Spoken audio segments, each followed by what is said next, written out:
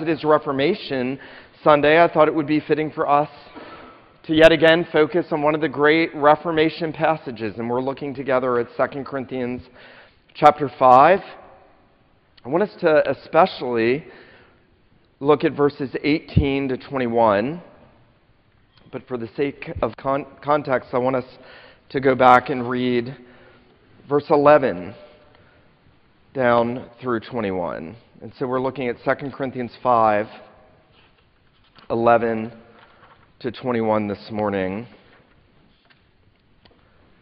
The Apostle Paul has been speaking here about his hope in being with Christ, the consummation hope of attaining to the resurrection. That is the great hope of all believers, and yet speaking about the ministry that God had given him during his life and the other apostles, and why it was so important that he had given them that ministry. And so notice 2 Corinthians 5:11, Paul now says, "Therefore, knowing the fear of the Lord, we persuade others. But what we are is known to God, and I hope it is also known to your conscience. We are not commending ourselves to you again, but giving you cause to boast about us, so that you may be able to answer those who boast about outward appearance, and not about what is in the heart." He is there referring to these super apostles who were demeaning his ministry and advancing themselves. Paul now says, and they were saying he was out of his mind, Paul says, if we are beside ourselves or out of our mind, it is for God. If we are in our right mind, it is for you. For the love of Christ controls us, or maybe a better translation, compels us, drives us forward. Because we have concluded this, that one has died for all, therefore all have died. And he died for all, that those who live should no longer live for themselves, but for him who for their sake died and was raised.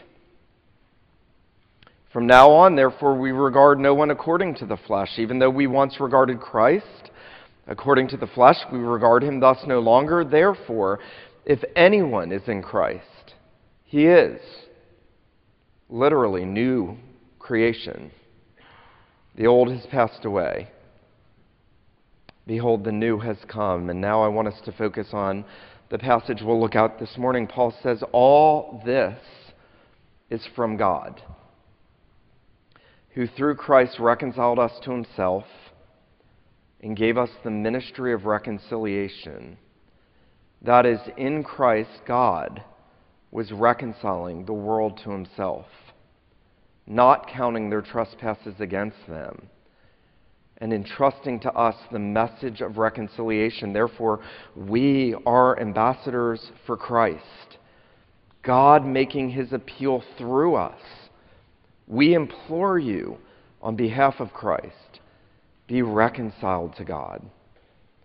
For our sake, he made him to be sin who knew no sin, so that in him we might become the righteousness of God. The grass withers, the flower fades, but the word of God endures forever. Well, it has long been rightly noted that the Reformation was really a recovery of two things. It was a recovery of those precious doctrines of salvation taught in Scripture, and it was a recovery of the right worship of God taught in Scripture. John Calvin himself, in a little pamphlet that he wrote called The Necessity of Reforming the Church, said about the Reformers, he said, all of our controversies concern doctrine related either to the legitimate worship of God or to the ground of our salvation. Now, theologians and scholars have rightly noted that if we were to look at what is called the material cause of the Reformation, what was the material cause, what was the foremost thing, it was the doctrine of justification.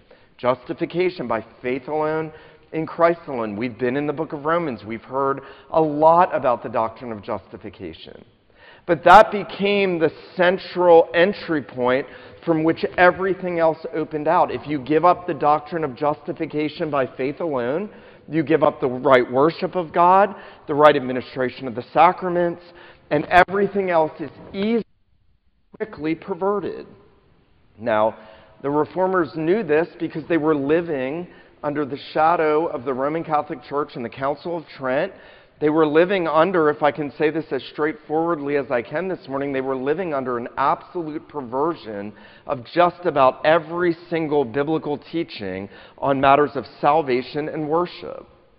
And the Reformers were not going about trying to start a movement as we now sit back and see that God singularly used them for.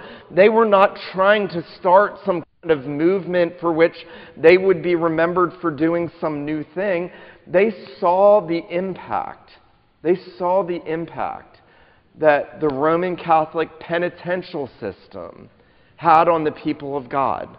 Millions and millions and millions and millions of people being told, in order to atone for your sin, you have to practice these penitential acts. In order to get your lost loved ones out of purgatory, you have to give so much money. In order for you to be right with God, you have to have the super arrogated works of super saints who were so much better than you. And that was the widespread teaching of the Roman Catholic Church, and so much so that it burdened the hearts of the Reformers. They saw the impact it had on the people of God. It saw that they were not reconciled to God through those man-made legal ceremonies and rules and regulations, that they were in fact kept from being reconciled to God, because the central message that reconciles sinners to God is the message that Rome had rejected and denied, that there is a double imputation. The sins of God's people counted to Jesus on the cross. His righteous life reckoned to them by faith alone. And so you can understand how 2 Corinthians 5:21 became a favorite verse in the Reformation. John Calvin, noting this as he wrote Charles V, and was explaining why there was need for reformation in the church, wrote these words. He says about the Roman Catholic Church, first they put contrition or penance.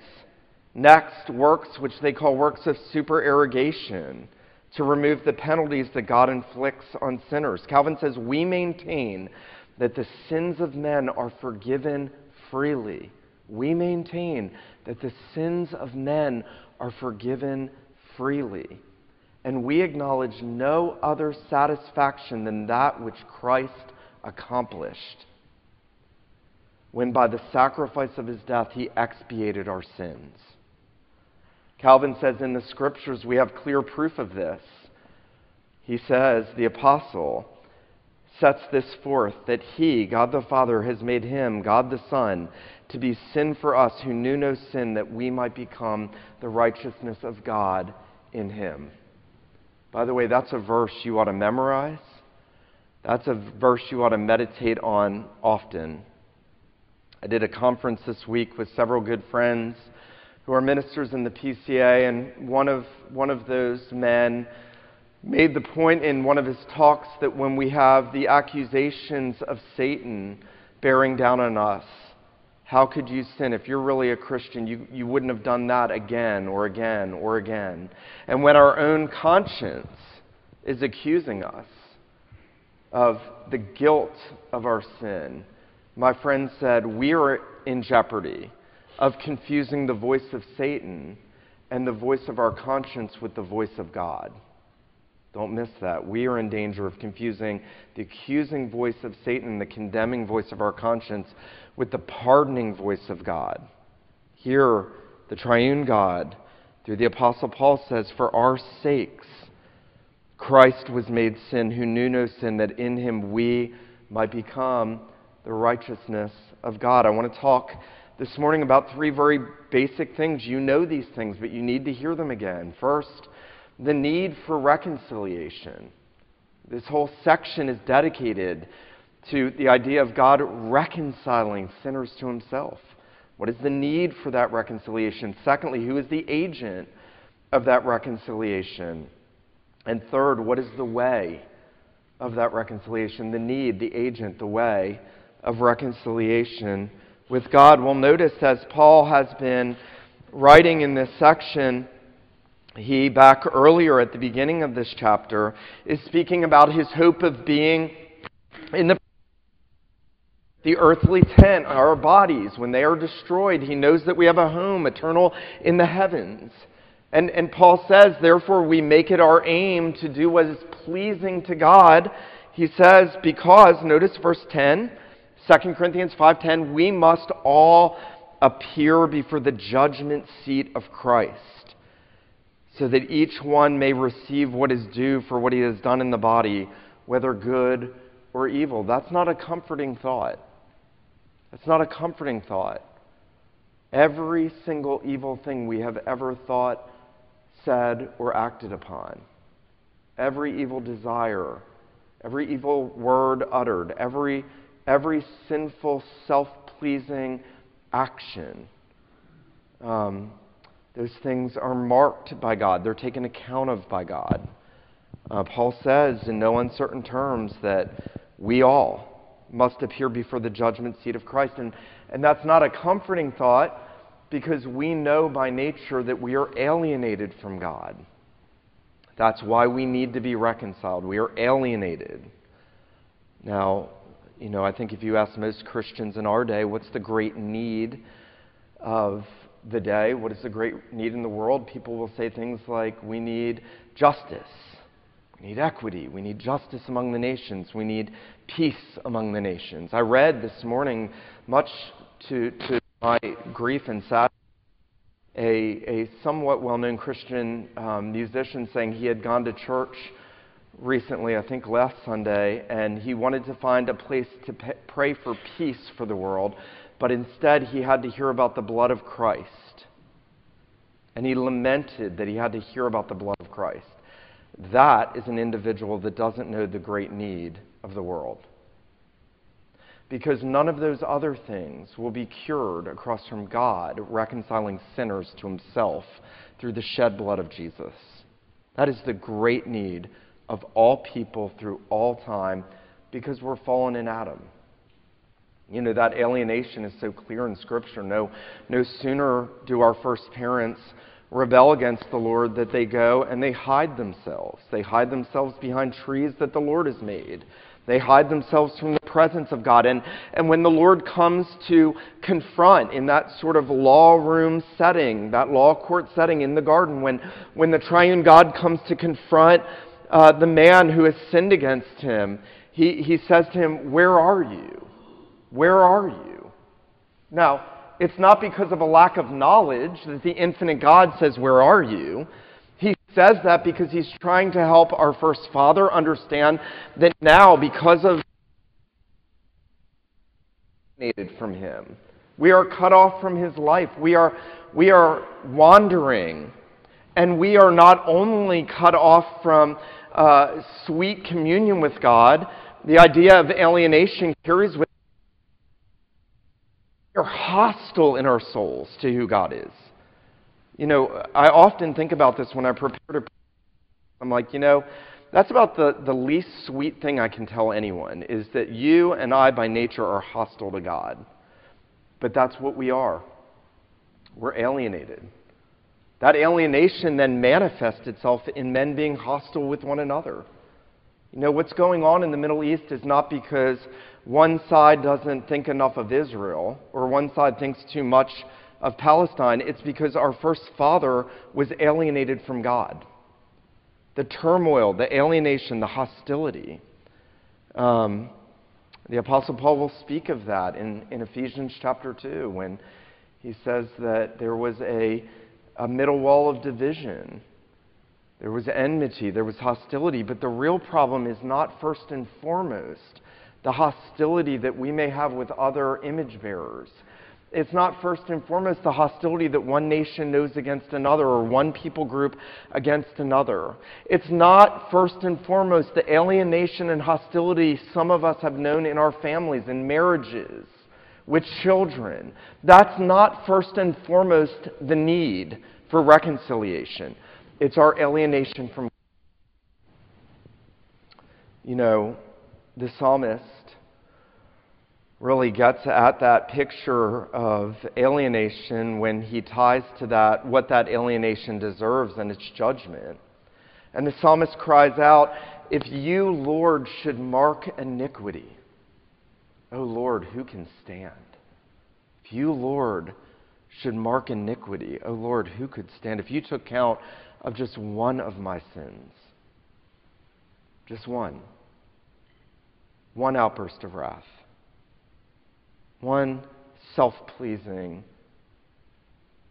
proclamation, one hateful word toward another image bearer, one act of sexual immorality in the mind, in the heart, any single sin." The psalmist says, "If you, Lord, marked iniquity, O Lord, who could stand?" And what the psalmist is, if God doesn't count my sin against me, then whom does he count it against?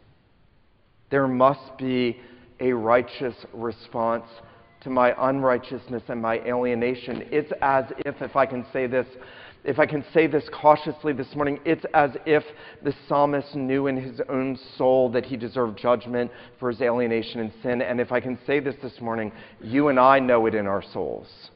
Paul will say at the end of Romans 1 that all men, knowing the righteous judgment of God, not only practice those things that deserve it, but approve of those who so do it.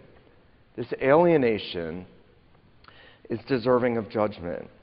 And so that's the great need that all individuals have.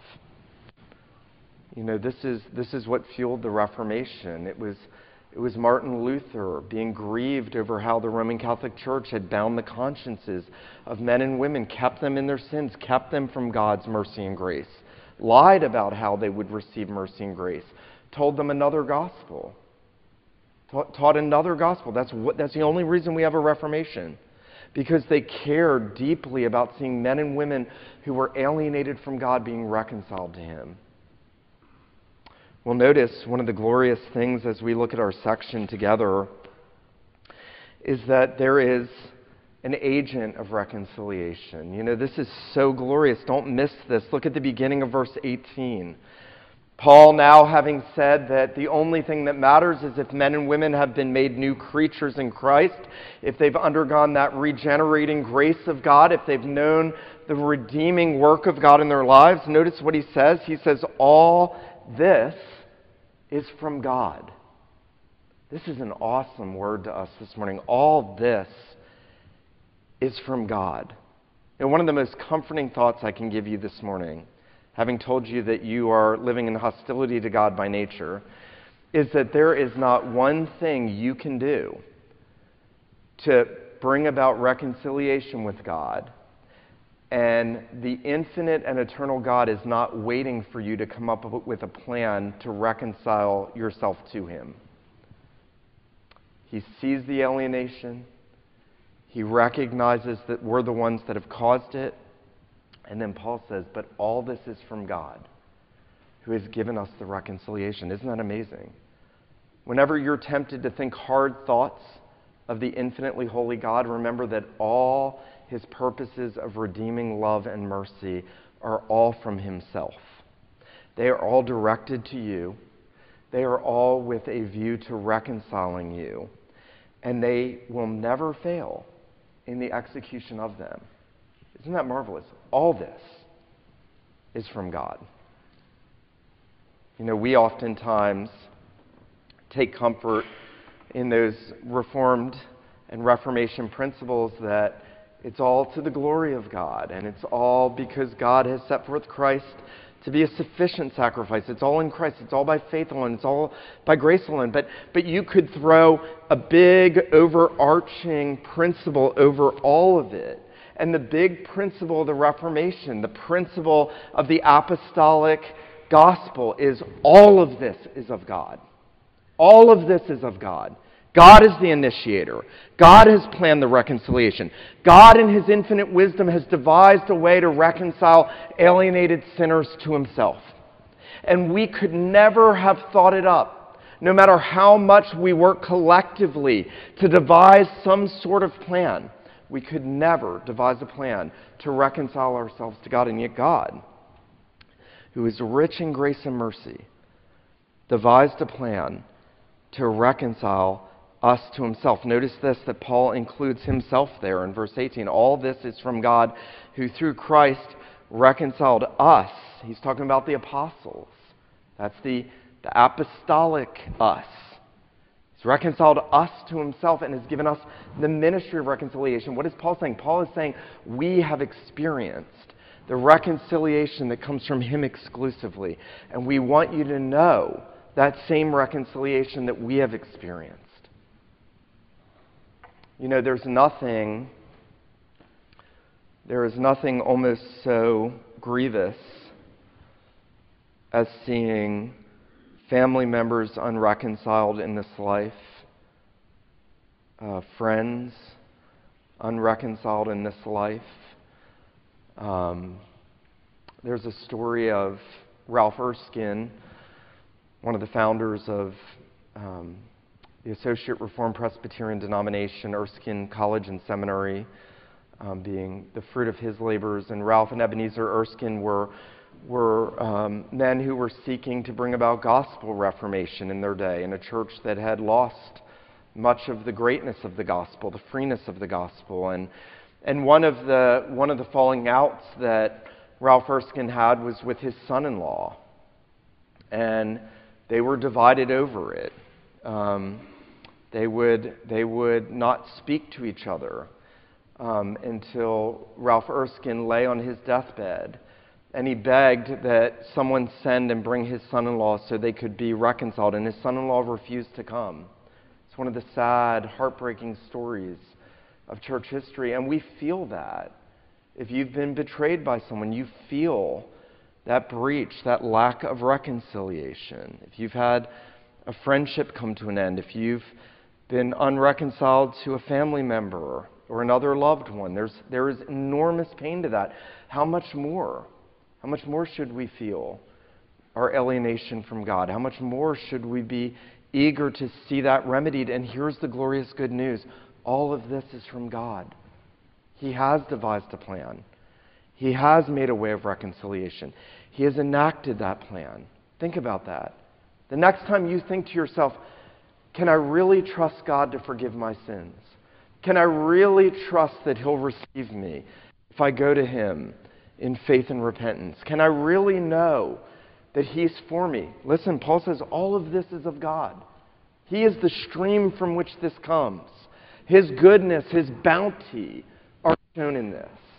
This is our God. This is our God.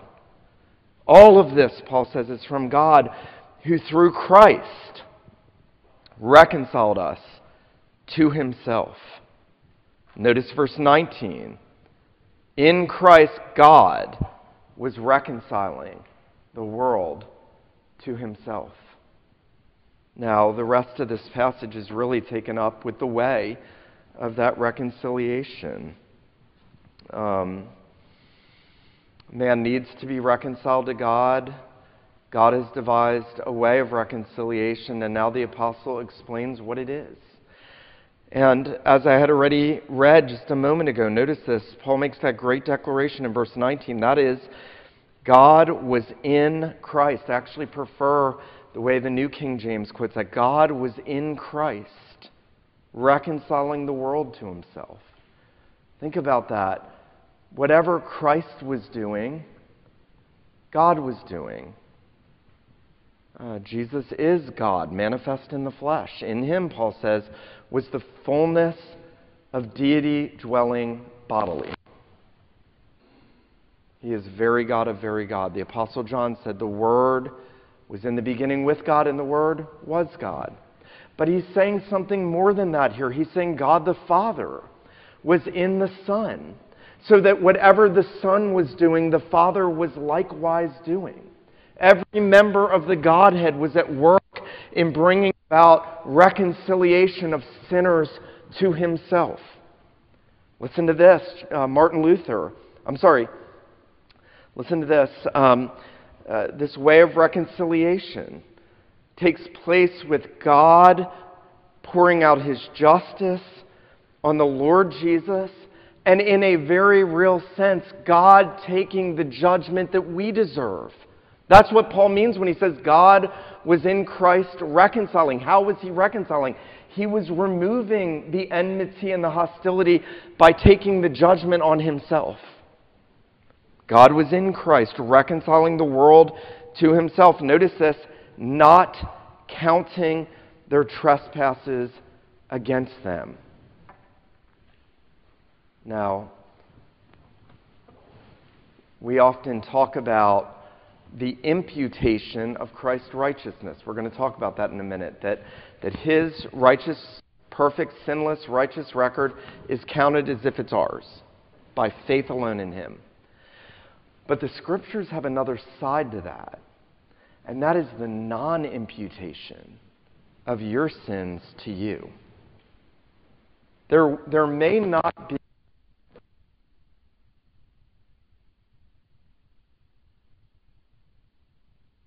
of explaining the forgiveness of sin to himself, not imputing their trespasses to them. What does that mean? Well, if he were to impute or credit your trespasses to you, that would mean every sinful thing you've ever done, he would hold to your account. What Paul is saying is the first way in which God enacts reconciliation in Christ is not holding your trespasses against you. That's glorious. Now, how can you do that? He's a just God. He has to punish sin. He would be unjust if he didn't punish sin. He would be an evil God. He would be capricious if he didn't do what he has to do in according to his own nature. He would be duplicitous in what he says to us.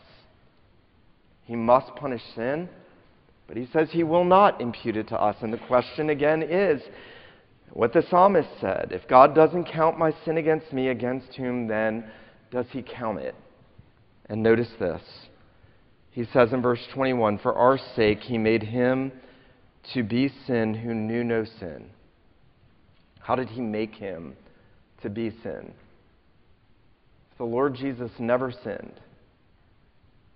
By the way, get that deep into your minds and hearts. Every one of us have a mountain of iniquity against us.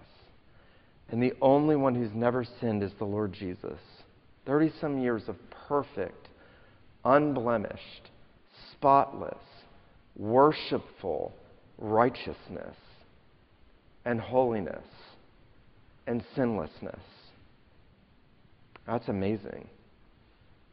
All the scorn that the Lord Jesus received at the hands of his brethren, at the hands of his countrymen, at the hands of the Romans, the times that he was mocked, the times that he was despised throughout the entirety of his life, never one harsh word back, never one sinful thought in retaliation, always committing himself perfectly to him who judges righteously, his Father in heaven.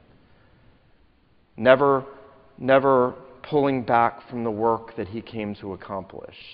Never giving in to one sexual desire. Never giving in to any impurity. No impure desires in the holy, sinless heart of Jesus. And then, and this is amazing, as William Still has often said, the greatest thing Jesus ever did was to die sinlessly. All the way to the cross he makes it, without sin. All the way to being nailed on the tree. And when he's nailed on the tree, he does not sin. He does not hurl cursing and insults, as was common with other crucified criminals, at bystanders at the foot of the cross. He prays, Father, forgive them, for they do not know what they do. He says, Father, into your hands I commit my spirit. Sinlessness on the cross. Isn't that amazing?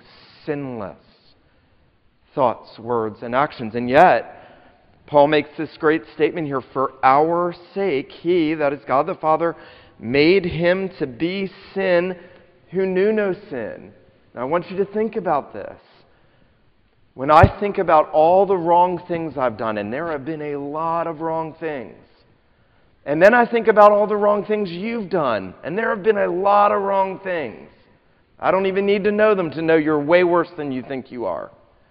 And all of those things, from all of those the Father gave the Son in eternity, from every tongue, tribe, nation, and language throughout all of human history, tens of millions of individuals whose sins are imputed to the Son on the cross, as if he had done all of them, as if he had done every one of them. I love this quote by Martin Luther. On the cross, by imputation, Christ, as it were, became the greatest transgressor, murderer, adulterer, thief, rebel, and blasphemer that ever was or ever could be in the world. Before God, the Lord Jesus was as if he was the worst thing you have ever done, as if he had done it himself, because our sins were counted to him as our representative. Listen to this. I love this. Luther says, our merciful Father sent his only Son into the world and said to him, you are now Peter the liar, Paul the persecutor, David the adulterer, Adam the disobedient, the thief on the cross. My son, you must pay the world's iniquity. Think just for a moment on the thief on the cross. Here are two criminals, both of whom the Gospels say are deriding the Savior, though they are crucified right next to him. One of them, the grace of God comes to while he's hanging on the cross, and he is made a new creature. And as he hangs on the cross, he recognizes the sinlessness of Jesus. He rebukes the other thief. He says, be quiet. We deserve to be here, but this man has done nothing wrong. And then he says, Lord, remember me when you come into your kingdom. And Jesus says, truly, truly, I say to you, today you will be with me in paradise. Now, what enabled the eternal Son of God, nailed to the cross, to say that to that thief, except that while that thief was dying next to Jesus for his own criminal offenses, Christ was dying in his place and for his sin. Is that not amazing? Feet away from him, all that sin imputed to the Son, so that the Son could say, today you will be with me in paradise. Again, the psalmist said, if you, Lord, should mark iniquity, O Lord, who could stand? But he does mark it. He marks it against the Son. There is forgiveness with you that you may be feared. That is one side of the way of reconciliation, the non-imputation of our sin to us, because it's imputed to Christ. But then there is the double imputation. Not only does he become sin for us, actually make it bigger than that. And in Galatians 3, he'll say Christ became a curse for us. He became a curse for us. Not just he was cursed, he became a curse for us that we might be blessed, that we might receive the blessing of Abraham. Well, how does that happen? Well, Paul says here, he who knew no sin became sin for us that we might become the righteousness of God in him. What a glorious exchange. By the way, I can think of nothing that I would rather tell people than this. All the wrong you've done, all the guilt, everything you have to answer for on Judgment Day, all put on the Son. And everything he did right and pleasing to his Father, all given to you as if you did it. Love the way the Heidelberg Catechism captures the essence of this when it speaks of justification. And one of the lines in that question and answer section, one of the lines in those answers is that it's because of Christ's righteousness imputed to me, it's as if I had never sinned. It's as if I had never sinned. Let that sink deep down. By the way, this is what fueled the Reformation. Let that sink down, because at the end of the day, our hearts are resistant to that, because it calls you off of your It says you can't do anything, but he has done more than you could imagine. If I can say it reverently this morning, my fallen, self-righteous heart hates that. My regenerate heart loves it. You see, he has done everything. He is everything. He has affected the way of reconciliation. Notice, by the way, can I say this morning? Notice that there's not one single thing in this passage that you're called to do. That's glorious. He doesn't say, here's what God did, now if you do your part, you'll be reconciled. He doesn't say, he made him who knew no sin to be sin for us, that we might become the righteousness of God in him, if we have enough good works by the Spirit working in us and enough evidences of his grace. He simply tells us the way of reconciliation. And then, and this is awesome, then he sends ministers of the gospel to proclaim it, and he uses them to urge sinners to receive, by faith, what he's done already in time and space. Notice this, I love this.